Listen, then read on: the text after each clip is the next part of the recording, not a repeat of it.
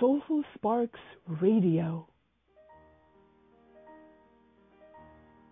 Because sometimes all you need is a gentle nudge, a kind word to keep your flame alive. Why is Eurythmy as artistic expression important in today's world? Hi, I'm Soulful Wizardess Marta Stemberger, and you're listening to Soulful Sparks Radio. Welcome. Let's begin with my soulful verse for this week, Soulful Week 3, inspired by Rudolf Steiner's Calendar of the Soul. As my inner sense grows more aware of who I am, I release the narrow bonds and turn to the source of all. I strive to be free of shadows and to shine bright in you, the essence of my highest self. If you'd like to see the image and read the article that goes with this verse, visit the Soulful Sparks of Inspiration online at soulfulsparks.hamoves.net. Soulful Sparks, HAMOVES.net. This episode is a very special episode because we are going to be honoring the 30th anniversary of the Eurythmy Spring Valley Ensemble. Last evening, April 29th, I went to Chestnut Ridge in Rockland County, upstate New York, to be part of these celebrations as audience. Afterwards, I talked with Barbara Schneider-Serio, the current artistic director of the Eurythmy Spring Valley Ensemble and School, the leading harmonious movement performing group and training in North America. So I'll share with you the recording of our conversation. Hi Barbara, how are you doing? Fine. How about you, Marta? Good. It was a wonderful performance. I'm so happy I came to see the 30th anniversary celebration of Eurythmy Spring Valley Ensemble and hear you talk at the beginning about the history and then Dorothea talking even more and other people chiming in and then to see all these wonderful, wonderful pieces, from young Eurythmies to older Eurythmies. Seasoned Eurythmies. Dorothea is in her 80s, her Claire de la Lune was just pure Eurythmy. Yes, yeah. I said to her afterwards that somehow with her I was able to look above and having the open vision, and I was able to see the movement. Yes, it's amazing. Around her. It's like so the Eurythmy, how it becomes the visible movement. What is this Eurythmy or harmonious movement? You have been in the world of Eurythmy for, decades, right? Yes, I started in the 70s, late 70s. Yeah, so it's been also quite a few years, quite a few decades.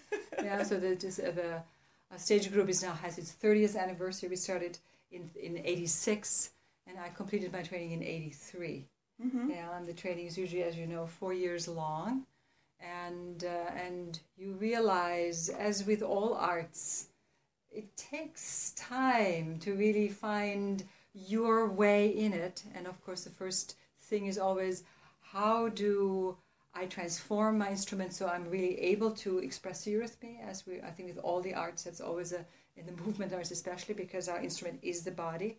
And then slowly then to inhabit it, make it our own and become one with it. And then you see today I think was a good example of seeing the Eurythmists who've just graduated, just have 4 years, others 6 years, others 20, 30, and how actually then something is distilled and you feel, oh, okay, finally I can see the music, because of course Eurythmy is also called visible speech and visible music, and that's what you're looking for. Is really that, in a sense, the music and the speech arises through the movement of the human being, and then it's very beautiful when it's possible. One of the Eurythmy pieces we saw last night was on the music by Claude Debussy, Clair de Lune, performed by the octogenarian Dorothea Meir, with the form by Rudolf Steiner. Seeing Dorothea Meir, the former director of Eurythmy Spring Valley School and Ensemble, perform a tone Eurythmy piece is always very special. I can't reproduce the live, direct experience on the radio, but we can listen to the music. The pianist for this particular recording is Jacopo Salvatori, and I got the recording from museopen.org. So let's enjoy Clair de Lune, and then we will continue our conversation with Barbara Schneider, Syria.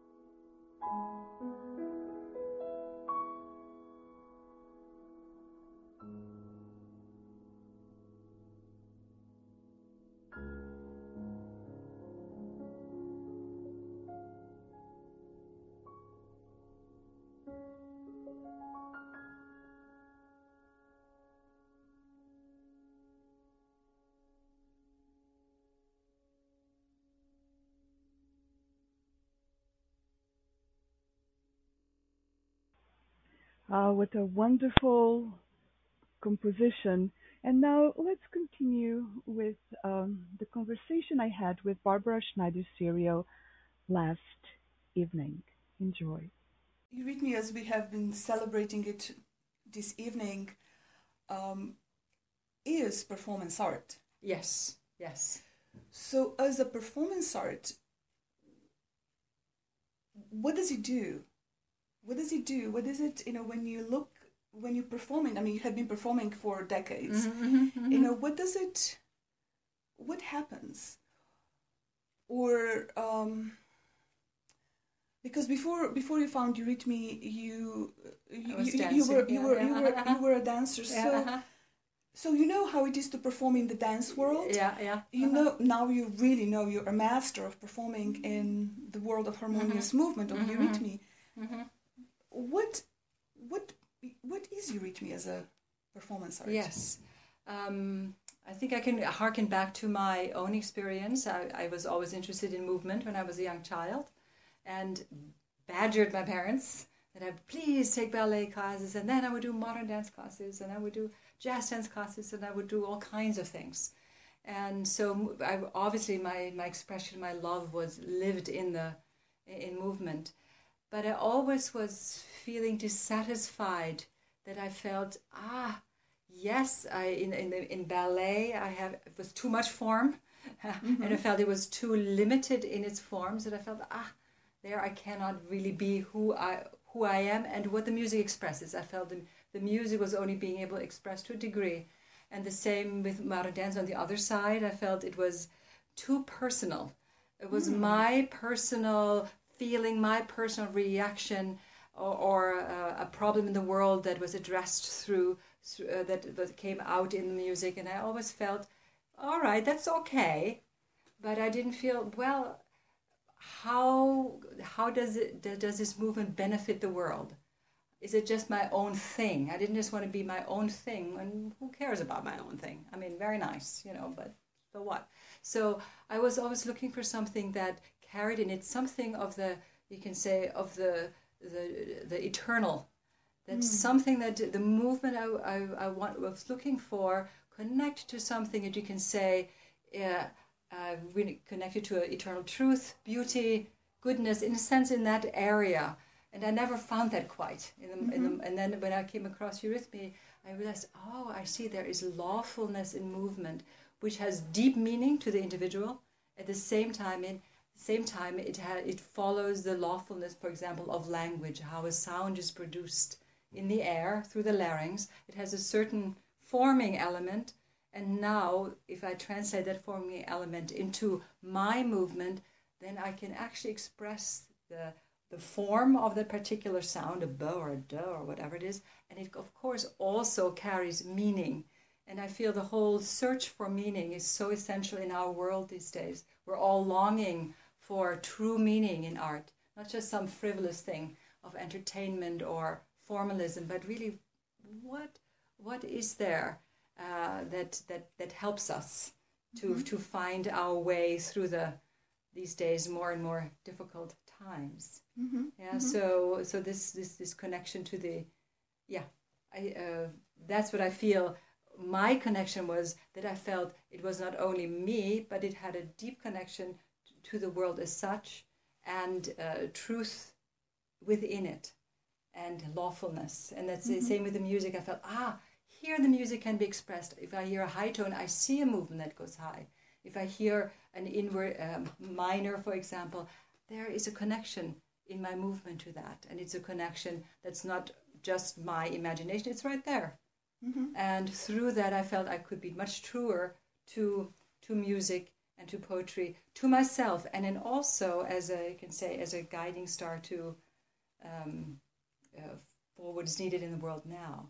So that's where my interest comes, and usually the students that we find coming to us, and the audience is coming to us, children, adults, usually they come away and they say, something has harmonized that has usually not harmonized. I feel as if I come to a source that has life-giving forces when I see this.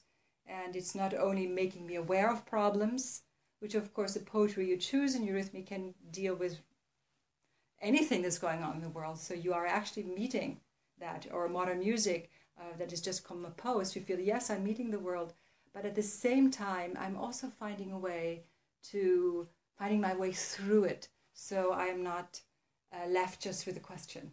I can find maybe a beginning of finding a harmony in myself that then has a certain healing in it. And I believe that true art all has healing in it too.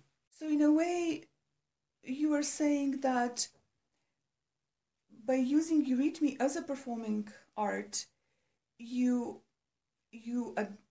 address the issues in the world by choosing poetry, by choosing music. Yes, yeah. By making it your own, but then you transform it, and through the lawfulness of Eurythmy, you in a way bring the solution in the sense of harmonization and giving life. Because Eurythmy, as I've learned from you and other faculty here at Eurythmy Spring Valley, and Rudolf Steiner, Eurythmy is the movement of the etheric forces, right? So where does the movement start in Eurythmy? Because, I've been trained as a dancer before, and I feel that in dance, the movements start in the physical body. I could start going with the answer, but I want your answer. So, out of your experience watching people doing it yourself, where does the movement start in Eurythmy? It's a large question. Of course, it is a huge right? question. It's a big question, and I think the thing that drew me to Eurythmy, I felt I was addressed as a human being in its true essence, which I understand as a human being that has a divine origin. That I am not only a being that follows the apes, but that I have a spark of divine in me. And I think that belief that I had, and I think as a kind of a hope as a child, I feel that was that spark in me that also gives life meaning. And that I found in Eurythmy, and I think that is the beginning point, that you understand yourself as a human being that is more just than a physical human being. And that is the source, I would say. Without that, actually, Eurythmy does not make sense, you can say. And then the center as such, when you move, actually lies in the middle region, in the heart region, that you're moving from that center, not the physical center of the diaphragm. It's of course also part of the movement, but you feel it's lifted higher because your main expression in Eurythmy, in your most expressive organs, are your arms. And so also as an audience, if you're coming from the dance world, seeing Eurythmy at first is very foreign. And you feel, this is something from a different planet somehow. That's only my experience as a dancer at first. It was, wait a minute, where are their jumps and their pirouettes? Where is the fancy footwork, so to speak, Because I was used to that from all the different dance things I did. And then I realized, I have to look at this from a totally different aspect, from a different point of view. And then suddenly, at first, I did not like it. And I think often with sister arts, because you're too close to really get out of your art, but yet it's sort of in your area, you need even more of an objective stance to actually see what it's there. And so I took a while to actually appreciate Eurythmy. I did not at first, because I really looked at it from a dance point of view, and I realized, no, I cannot look at it from with the dancer's eyes. I have to have new eyes.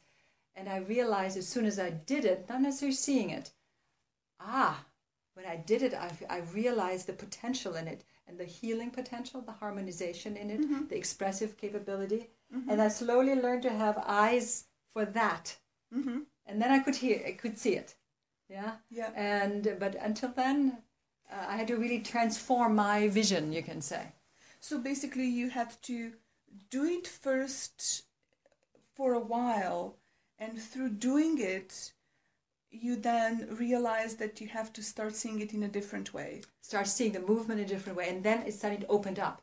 And it was as if the doors opened, And that was also the difference with dance that I felt with Eurythmy. I opened one door and I realized, oh, there is a whole world of language in there. And its lawfulness reaching way back in its meaning.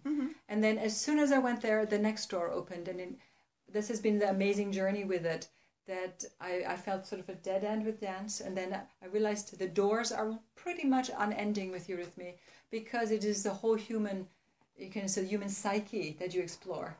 And the whole world of language and of music, which is the whole human soul laid out. And you keep going deeper into it. And as you grow up in life, and as you grow older and you go through all that life brings you,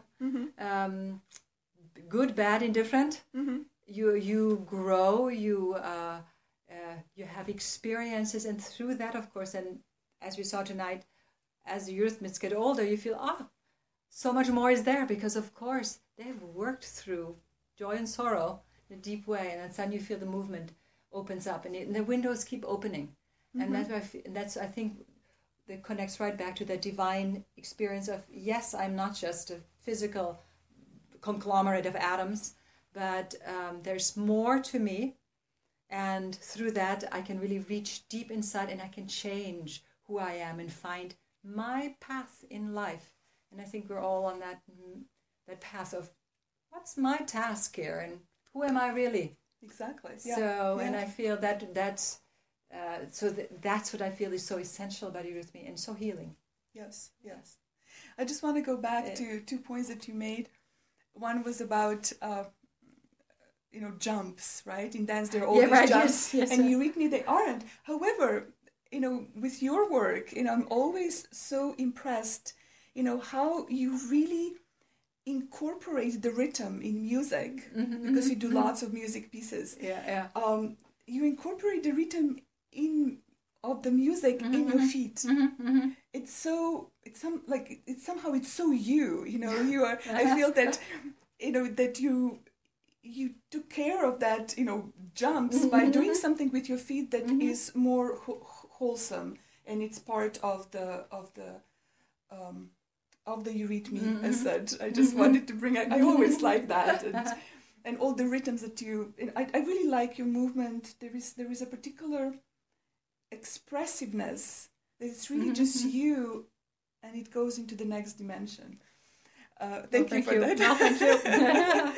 As a dancer, I appreciate it. I like when I can include the rhythm of my feet. Within this whole art of Eurythmy.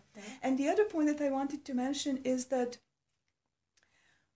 one thing that one can observe when watching Eurythmy is that somehow the person who is performing becomes more beautiful and while performing, and younger. Yes.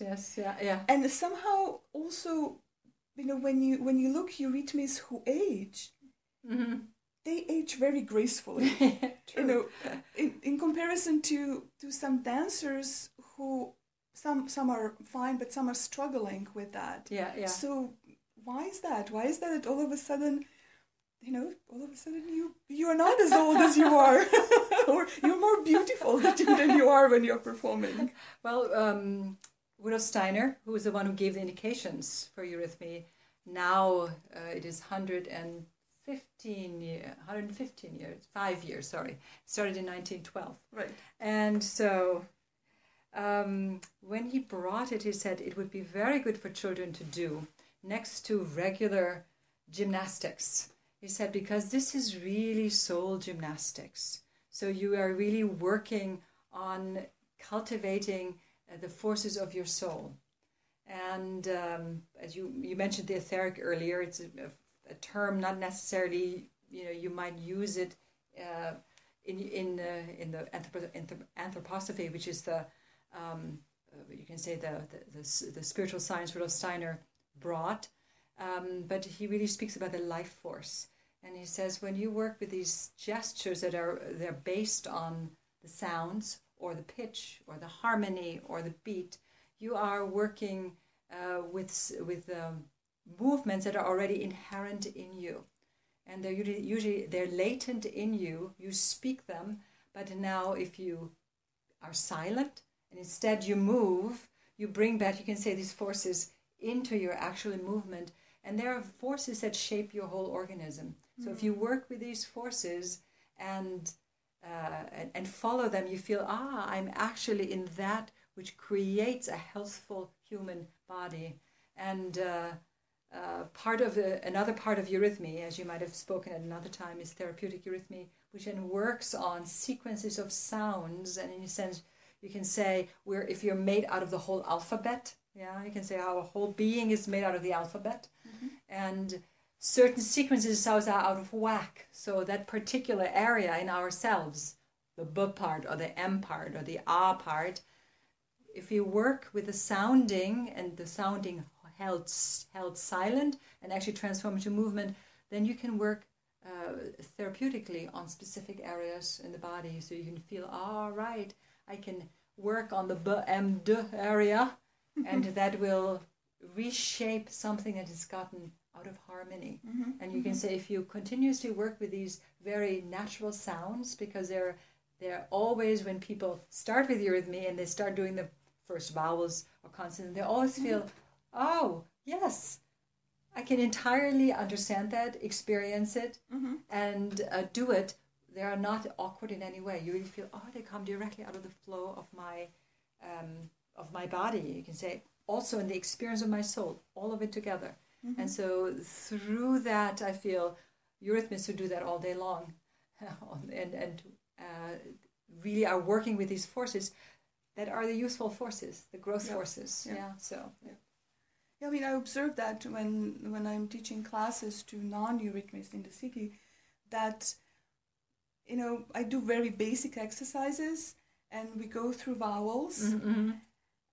And you can see that people can do it. Partially they are imitating me, but then they enter into that flow and something brightens up. It's just, it's basically any basic sequence in Eurythmy, right? It will harmonize you. And then, of course, you can use specific sequences for therapy. For therapeutic, which is right. separate. But if you would, for example, if the 5 vowels, I, E, O, or any sequence of consonants, and you feel, just doing them, you feel, yes, I forgot. This is part of me too in our hectic life. So that can be, and a lot of the exercises that Steiner gives were in olden times, were often also in older traditions of meditations or stuff, were sounds that you would chant. And so you would see in another area, it has also an effect, but now you bring it right into the bodily organism, and it has that effect then, that in a way healing effect through that. I mean, I've been working with ERO for the last, when did I finish my training? 2.5 years ago. I began to work closely with ERO, other things as well, and which is first exercise that Rudolf Steiner gave in 1912, and at the end of the show, I will guide you, my dear listeners, through the meditation. And I found that, first of all, I discovered that other esoteric traditions were using ERO as sounds, as chanting, as you mentioned. However, Rudolf Steiner brings it into the physical body, so you're silent, and you basically more or less said the words that I often use. It becomes a part of your body, and it's a very simple exercise for anybody to do. I feel comfortable doing it as audio meditation. Other exercises in Eurythmy, I feel that we need to be physically present to learn. ERO, I feel like we can do it as a audio guided meditation, and if you're just in those sounds in your body, there is just this particular balancing that happens very naturally. Thank you. I mean, you came from the other angle, but you you pointed this out. Now, if you switch your role from a performer into the audience member, and then you go and see a dance performance now. How does that feel? What do you see? What do you see? Yes, I have to really again put my dance eyes on, right?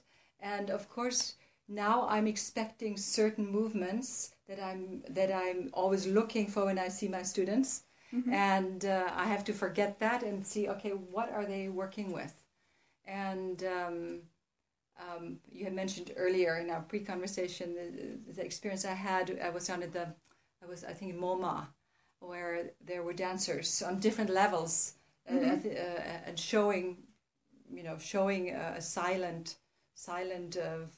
I don't remember the name of the dance together, and they did this sort of fan movement where they all turned together, and you felt it was a big fan. But I was in a way shocked at how deeply they were in the physical body, and how there wasn't a lot of awareness of the others in the space around them, because they almost were just locked in themselves, and their whole stepping and their whole movement didn't have this extra dimension that we expect in Eurythmy of working with the spaces between. It's sort of you can say almost a mantra of Eurythmy school said, be aware, where is everybody?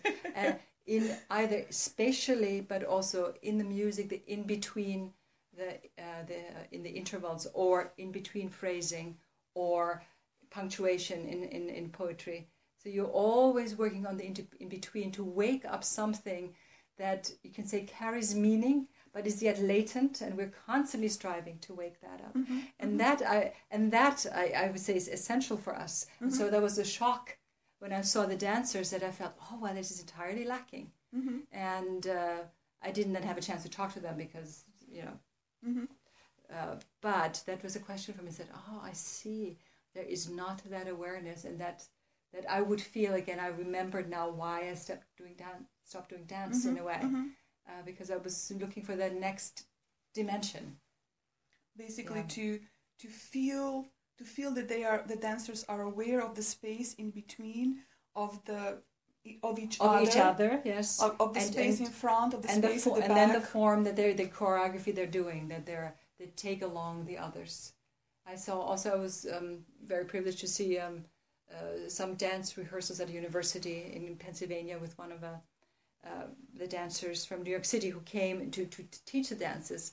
And I also was, I think another aspect that really struck me at the moment, they were incredibly good dancers, and the instructor was excellent, learning all these moves very quickly, very skillfully, amazing, really amazing. And I said, well, what is the connection between the music? And I said, oh, well, we'll have some music played to it.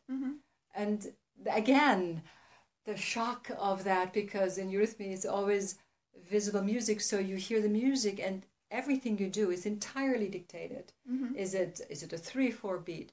Is it a very forte piece? Is the instrumentation? What is the dynamics? And everything you do, the form, the movements, entirely depend on the music. And here the music was just sort of by the way. So again, remembered, oh, I see, yes, it's totally separate. We're trying to do it together and really finding in the music what form is inherently there in the music, which in a way you almost try to disenchant. Yeah, it's enchanted in the music. Now you're trying to take it out, and there, of course, now as you hear this Beethoven sonata or the Chopin nocturne or the Ligeti piece, whatever it is there. Now our task is to bring it out. And I realized again, what dance is looking for is something entirely different. Valid in its own way, but just so different. And so that was interesting, those different experiences. Right, yeah. So. I mean, I realized that, during the training, I just didn't have much time to look at the dance performances, but afterwards, I felt that I need to process all of this and see how I can express what Eurythmy is and what it does in comparison to dance. So I did start looking at some dance performances again. Yes. I mean, I did my training at Ella Vinelli and Martha Graham, but I started looking at different performances again, and it's the same thing. This, I had to put in dance eyes. Yes, yeah. Right, to see it differently. However, one thing that is coming to mind for me is, can Eurythmy, if it's part of a dance curriculum at a particular school or at a particular university, do you think that Eurythmy can bring some awareness of that to dancers without creating full Eurythmists out of them? Or, just, for instance, at Alvin Ailey, we had classical ballet, we had Martha Graham technique, we had Lester Horton technique, we had jazz, we had yoga. Yeah. It's basically this whole array of movement techniques. Yeah. I'm wondering, why not expose these dance students to Eurythmy as well? What are your thoughts on that? Yeah. No, I think it's certainly possible. I mean, when we did a symphony tour in about 10 years ago, 12 years ago now, time moves. Yes, we actually went to quite a few dance studios around the country, and gave Eurythmy classes. And I think it can, if people are interested in approaching dance from different points of view. I felt if people were definitely, this is their track and they want to be a good modern dancer, they really want to be a good ballerina, then they weren't that interested in other ways of moving. But the people who were searching, there's certainly Eurythmy, there was interest. Mostly where we found the most interest, though, is in music departments and in drama departments. Because the musicians generally could just see what we're doing. For them, it was, oh yeah, sure. They could understand, they got the movement. Whereas for dancers, it was further away. But it's the dancers who are looking for new ways of going about it. Yes, for them, I think it could be very interesting. Yeah. Because my thoughts were in a way that when I went through my dance training, everything started with the physical body and training the physical body, and only later, when you start performing and when you're already performing on stage, and then I've seen it with some of the Martha Graham dancers, actually, when I was working backstage with them, through performing, they started to enter the spiritual space, and they talked about this. But it's not consciously trained. Whereas in Eurythmy, we basically started with that. Yes. When I did part-time training with Natasha Moss, I think she's the one who's like, feel the angel. I was like, wow, all of a sudden I'm allowed to feel the space around me. And then you have these amazing performers, master performers like Baryshnikov. He just steps on the stage and everything is there. I mean, somehow I feel that being trained in Eurythmy, I know how to enter that space. You enter it and you surround yourself with the etheric field, and all of a sudden you are larger. And Eurythmy gives that. I was kind of thinking in that way that perhaps Eurythmy can bring that to even to dancers who are on a straight ballerina track, on straight, Alvin Ailey track. So, I mean, I don't know. I'm trying to figure it out, because I feel that,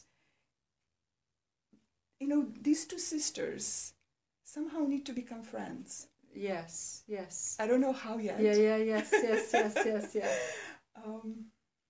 Yeah, it's a good question. As I said, I've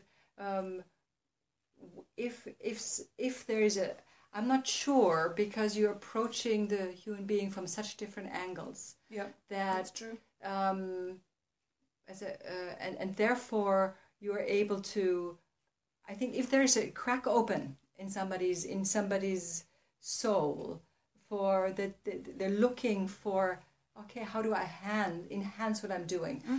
That I've either come that far that I'm really in command of what I'm doing, as much as we ever are. I mean, we're always learning. There's never an end to that, you can say.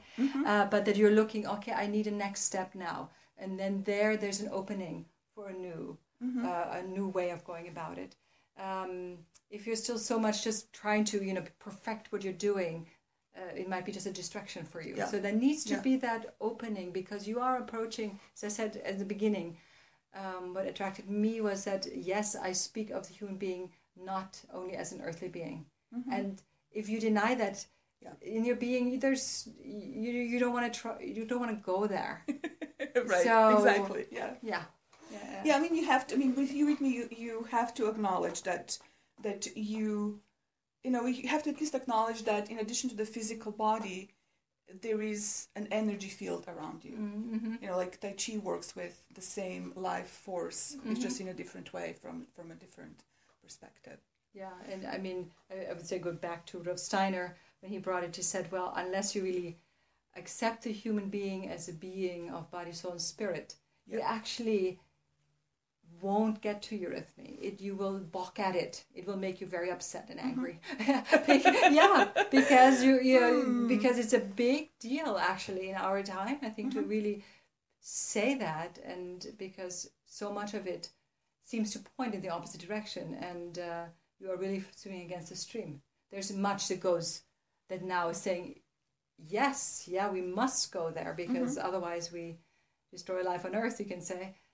But it's still a lot in ourselves box against what that means, what that conclusion actually means for one's life, for one's choice of career, for where one goes, and so one's destiny leads one. Right. So I mean, I'm noticing that people are searching. I mean, in New York City, I mean, you have yoga studio at every other corner. You have meditation studios, and some of them are written about in big magazines. So there is this search. Yes, absolutely. And I would think that if one does yoga, one needs to acknowledge that there is more than the physical body, even if you do hatha yoga, which is very physical, or some other Bikram yoga is very sweaty. But I feel that if you're open to do yoga, you need to be open to the fact that we are more than physical bodies. Therefore, let's do Eurythmy. I mean, one gentleman actually called Eurythmy social yoga. I was at one of the fairs in Brooklyn, and I was talking with this gentleman. He was actually representing one of the Brooklyn offices, government offices. I don't remember which one it was. And I said, well, would you be open of bringing Eurythmy into the workplace? And she's like, well, tell me a little bit about Eurythmy. And I started talking about it. And it's like, well, it sounds like social yoga. Why not?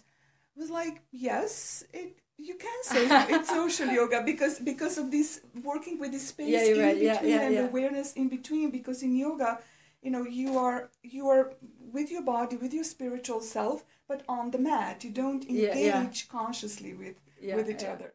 Eurythmy Spring Valley Ensemble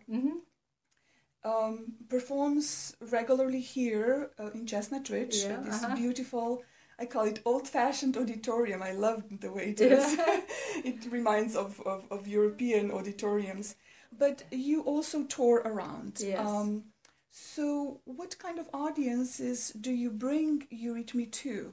Eurythmy as performance. Right.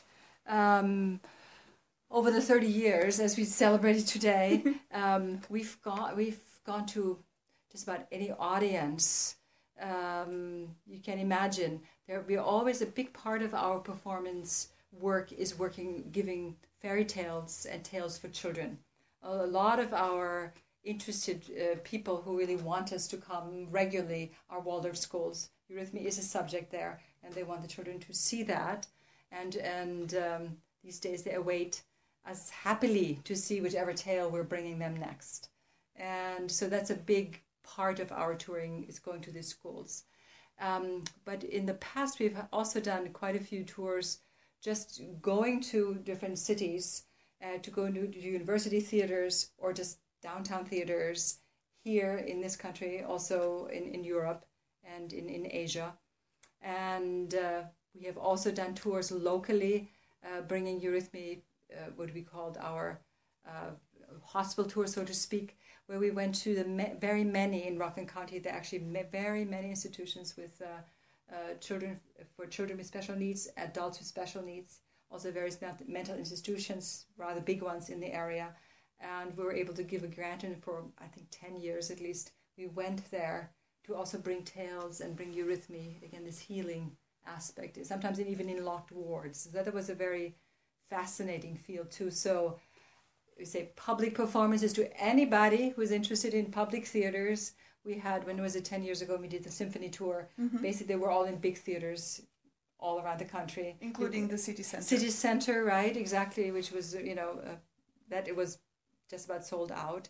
So we do these big things. But of course, as all small art institutions, it's always a challenge because city center is, it's a big chunk to fundraise for that and get all these people there, etc.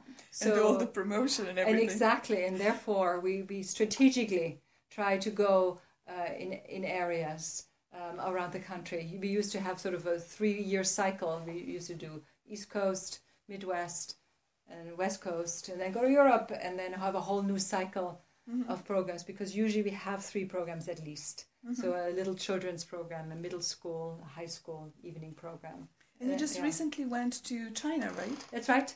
Last year we went to China and to Taiwan, and that was fascinating, of course, and quite impressive. I mean, Chinese are amazing organizers, and we were here bringing an English program and also Tales for Children with translators, and we had workshops and some very beautiful auditoriums in around Beijing and Hangzhou, and I'm trying to remember all the names, and then also especially in Taichung in Taiwan. So a very interesting experience. We also had been in Japan 10 years earlier. So adults, children, special needs, old age homes, you name it. Many different audiences. Yeah. During your opening talk this evening, you mentioned some of the reactions at these special institutions. Would you share them? Yes. I think they are just they are wonderful, but they are also so illustrating of what Eurythmy does in general. Yes. I think there were 2 actually I'd like to mention. There's one, we went to a place called Joanio, which is they have a few centers, I believe, in Rockland County, especially with children with various developmental issues and special needs, really major special needs. And we came into this one with the children, I think they were kindergarten age through maybe 3rd, 4th grade. I don't remember the exact age. And we usually set up in their room and make a stage, and they're all wheeled in or whatever. They have, all different, every child almost has a helper. And so we did this performance with, little nursery rhymes and a story and all this sort of thing. And afterwards, everybody, all the helpers of the children came up to us and said, Johnny fell asleep. And we're like, okay, Johnny fell asleep. Is that a good thing or what is this? He said, he can never sleep. This is amazing. He was not able to sleep. When he goes to sleep, it's like a miracle. So we don't know what you do, but please come back. So that was one experience of, they were just deeply moved by this child. And then the other used to be a big mental institution, Letchworth Village. It now has been dissolved, but then there were just many people with serious mental issues who all were brought into this huge hall. There must have been 300 people, and they all walk in a huge racket, and he'll be performing, and we're going, oh my gosh, this is quite the place. And in the back, the people who take care were just walking around, sort of smoking, hanging out, talking, and we did our performance. And you realize, none of the people working there were very interested, but they all said, we don't know what you're doing, but please come back. We've had dancers, we had clowns, we had jugglers. You're the only group that calms them down, and they actually listen, have no clue what it is, and subtext, we're also not interested what it is, but please, it works. Whatever you do, it works. So it was very interesting, these places. So basically, really, nowadays in the postmodern world, we are all unbalanced. Yes. We go to performances, we go around, our daily tasks, but we are all unbalanced. People have hard time sleeping. people have hard time being at rest. People are restless. Yes, yeah. So basically, if we had like at least once a year, like the whole week, at the Joyce Theatre of Eurythmy Spring Valley, which I think it would be a perfect place for you guys. I have said that many times you before. have. Yes, that's right. Because I mean, I've worked backstage at the Joyce Theatre with Martha Graham just after I injured my knee, which ended that career. Yeah. It's a perfect theater for you guys. Yes. And the benefit of the people who would come would be harmonizing, because Eurythmy as performance has this harmonizing effect on the audience, as you just described in two very poignant examples. They were very funny. So we have to kind of get you out there. I just don't know how. Yes. I mean, I think anytime, I think what we've experienced also with City Center, trying to what makes sense and how do you build an audience? Because, of course, we can get a lot of people there. But how do you slowly build an audience? That's where I think you and other Eurythmists in the city come in, that really you cultivate people who are more and more interested. So it's not just this thing, because there's so many things going on that, it sounds very interesting, but, I have about umpteen appointments to do at that same time. Mm-hmm. So how do we build that so there's a real... people actually show up for it. And so I think that is a cultivation. We certainly found that when we've toured and when we've gone places, doing and experiencing it, that what makes a difference for people, that they're really then actually realizing, oh, okay, this, I feel so differently. I want to pursue this. I want to see this. Mm-hmm. And but I feel these days people need to experience it and be in a workshop, do it, that kind of thing. So basically, all the Eurythmists that Eurythmy Spring Valley produces. And,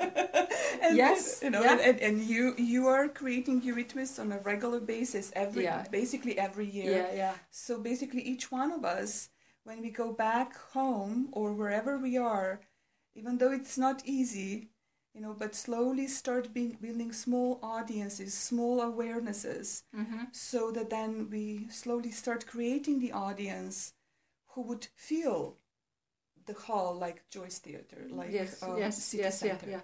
Yes. I think it needs a kind of a grassroots efforts in that way. And in the past we were more present in the city, but also we just get up here. We're pretty busy with the school, with the performing, with all the things that we're doing, and so and it's just, as I said, it's a big also fundraising effort just to get a theater in the city these days. So if people want to see Eurythmy by Eurythmy Spring Valley now, what do they need to do? They need to either come up here, right? Get it on our calendar, right? And we can get them on our constant contact, where we send out basically weekly announcements of everything that's going on, right? And then take the trek out up here, which is actually not that far. It's it's not. But it's a different world. You know that, right? Yeah, it is a different. I mean, I live in Brooklyn, but it's. I find that if you have a car and if you drive, it's within 1 hour you're here, and it's a nice. No, from Manhattan it's less actually than an hour. Yeah. From Brooklyn it's further. It's a nice breathing out. Like stepping out of New York City, so you can relax a little bit in nature. It's really beautiful here. I always feel refreshed when I come here. And if you don't drive, like I don't have a car, it's also easy to get here. You just need to know how. So just contact me. Just go to my website, www.hamoves.net, and just contact me there, and I'll let you know how to get here. Just by train or by bus. It's not that difficult. And then for the Eurythmy Spring Valley, for more information, it's info@eurythmy.org. Okay, so that's the email address, info@eurythmy.org. And let's spell Eurythmy. Can you help me with that? Eurythmy. It's such an odd name. What does it actually mean? It comes from the Greek, and oi, rhythmos, beautiful or good rhythm. So that's where it comes from. Yeah, and actually was used before Eurythmy came into its own by Goethe already. He used it for something that has that in it, something beautifully rhythmical, and even as a descriptive adjective. But it was coined when Rudolf Steiner brought it. His wife said, "Oh, this is so healing and so beautiful." Oh, Eurythmy is the name, and it was in German, so Eurythmy. So have more the oi sound of the Greek. And at the same time, also then, of course, there's Dalcroze, eurythmics. So often people also mix up those two. Yeah, so but that whole quality, and you still hearken back, you can still sort of hear in the background all the beautiful harmonious rhythm of the Greek dances. It still lives there. Yeah. Actually, it was you. I think I asked you a question about Eurythmy versus Eurythmics, and I remember that you mentioned that the Steiner and Dalcroze knew each other, and that Steiner said that what Dalcroze is doing is chemistry and Eurythmy is alchemy, right? That's right. This was his answer. Yeah. Because somebody, asked him about. They were contemporaries. So yes, quite exactly, alchemy. So wonderful. I think we can conclude. It was so wonderful talking with you. So anybody who wants to experience more Eurythmy, just go to www.eurythmy.org, and the link is also in the description. If you're listening to this on the podcast, it's in the description right below. And check their calendar. There are some wonderful performances coming up by the fourth year students, the graduating students, on May 12th. There are solos, right? Or is it? No, May 21st. No, it's May 21st. Yeah, it's on May 21st. Yeah. And then the graduation is June 3rd. Yeah.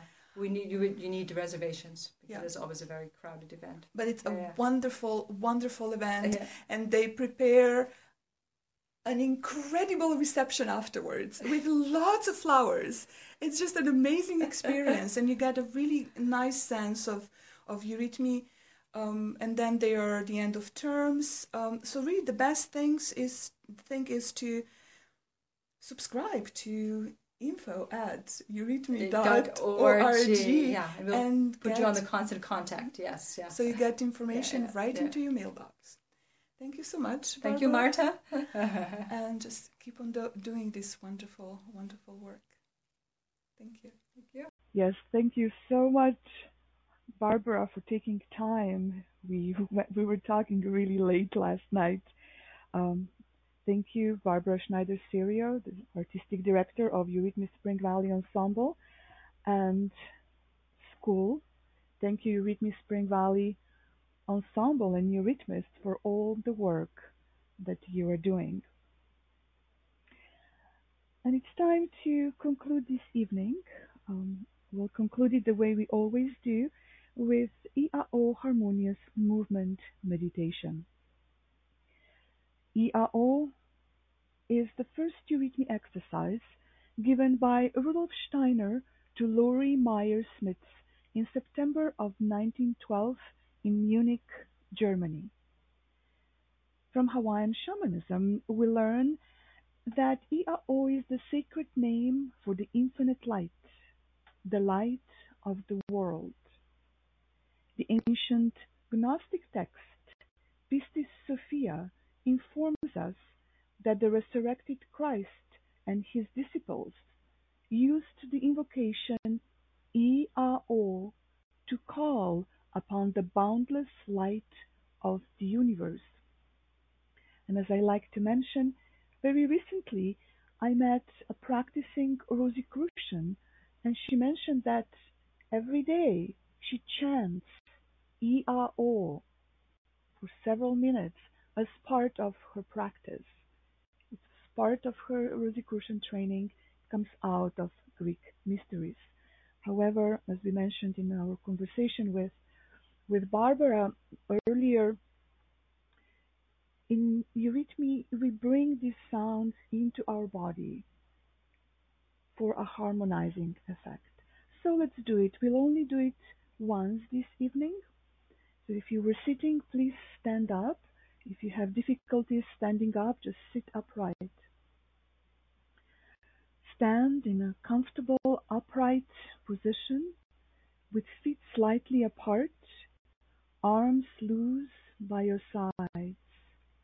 Imagine that you're standing in your own column of light that connects the highest source of cosmic love in the heavens and the deepest source of cosmic life in the core of the earth. Keep your feet on the ground and gently shift your weight to the balls of your feet. As above, so below. We are standing upright between the heavens and the core of the earth.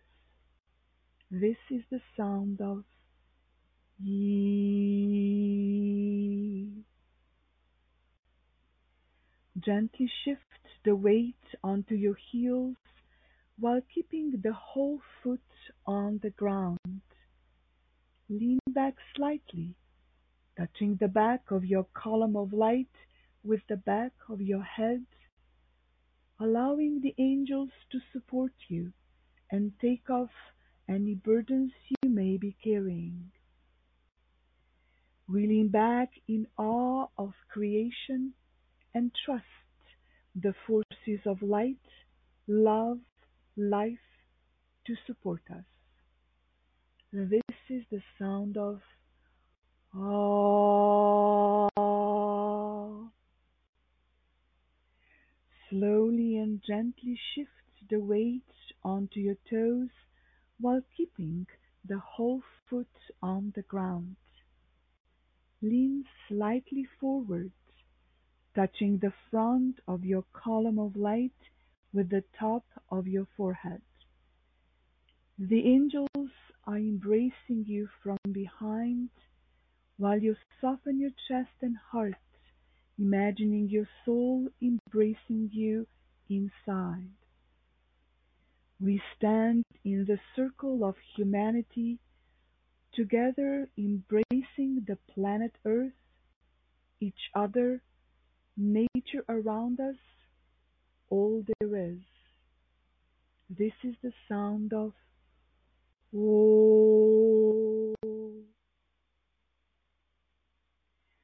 Gently return to your neutral upright position, weight evenly distributed through your whole foot. You are standing as a human being on earth, connected to your highest self who protects and guides you always. Cross your arms across the chest in reverence to seal in and protect the benefits of this harmonious movement meditation. Breathe, let go, relax. I encourage you to practice the IAO harmonious movement meditation daily. You can receive the written and audio guided meditation for free if you subscribe to my free newsletters. Just go to www.hamoves.net and under Soulful Tools.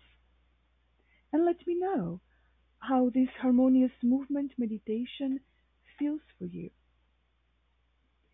If you would like to experience Eurythmy, harmonious movement, come to my Eurythmy lecture and workshop series at the Anthroposophical branch in New York City. The next one will be on May 12th and 13th with a Friday evening lecture and Saturday afternoon movement session. For more information, visit my website. Again, it's www.hamoves.net. This time go under events.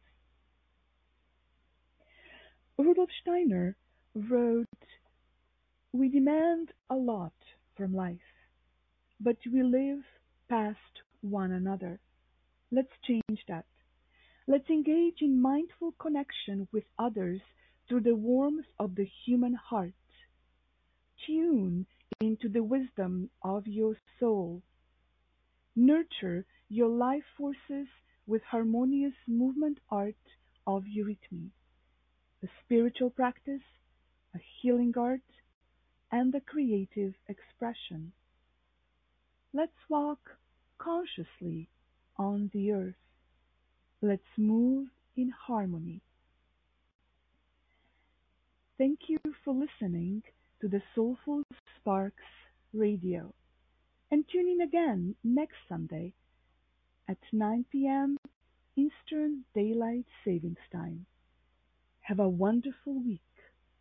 Soulful blessings to all.